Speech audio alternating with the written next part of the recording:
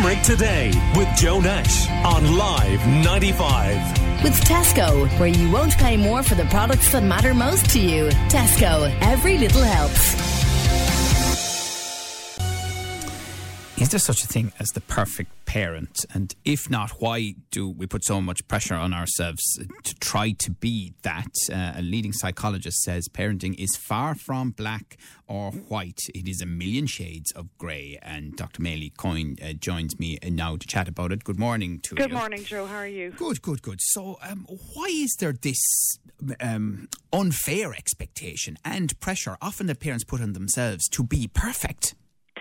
I think it stems back from a long time ago when Winnicott would have talked about the good enough parent back in the 50s. He was a psychoanalyst and a pediatrician, and basically, like he was saying that he was talking about parents being that it's okay for parents to be good enough, that's sufficient for children, that they don't need to be perfect. So even back in those days, there was.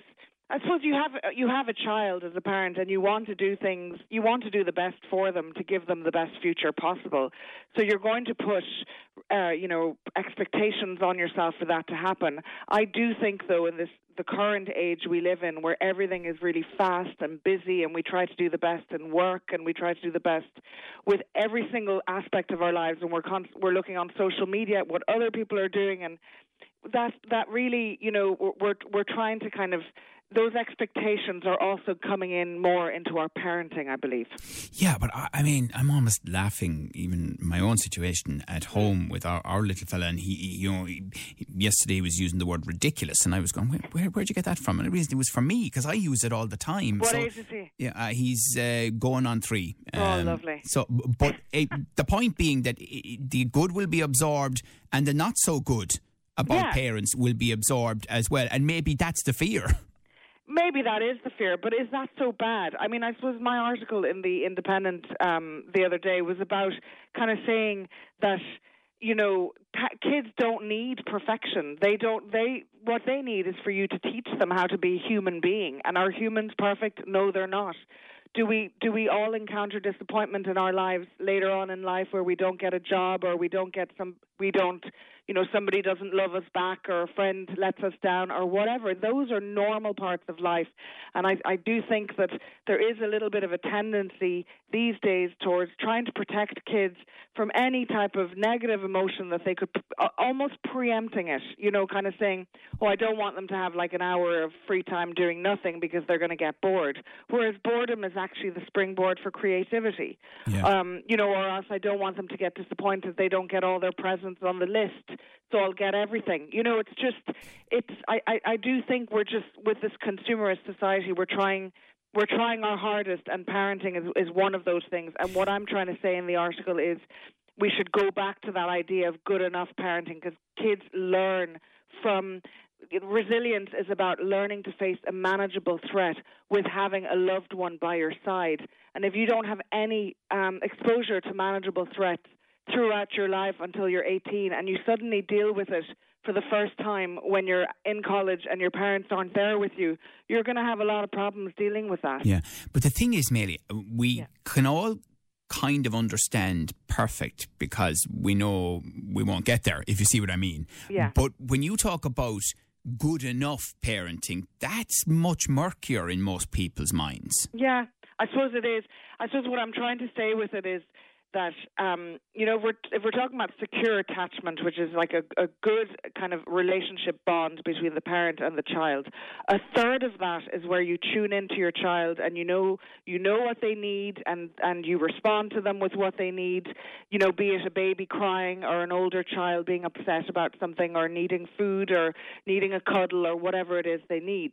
A third of that is rupture. It's when things don't quite go to plan. It's when, mum or dad are too tired when the baby, they haven't slept the night before, or else they don't understand what the baby wants, or else they join in their child's chaos. When the child is having a tantrum, the parent starts having a tantrum, and you're joining in their chaos. Or else even a rupture could be even the parent, leaving for the day and leaving the kid in creche. Not that that's a bad thing necessarily, but it can be seen as a rupture in that, you don't have that, you're not together. But then the last third is the repair, where you come back together, where you repair a difficulty that you've had, and that is what builds for kind of good enough, secure attachment. But how do kids always seem to know the right time to push your buttons? That, it's just at the point that maybe you're vulnerable and you're not with it enough to react in a calm manner to what might be a tantrum by them. And it's really hard, but I think they really sense when you're not in a good place. So, I talk about self-care a lot in this article, and I'm running this free kind of challenge on social media at the moment called hashtag 31 Days of Parental Self-Care. And basically I'm posting every day something that I do for my self-care, observations I have about it, and people are joining in.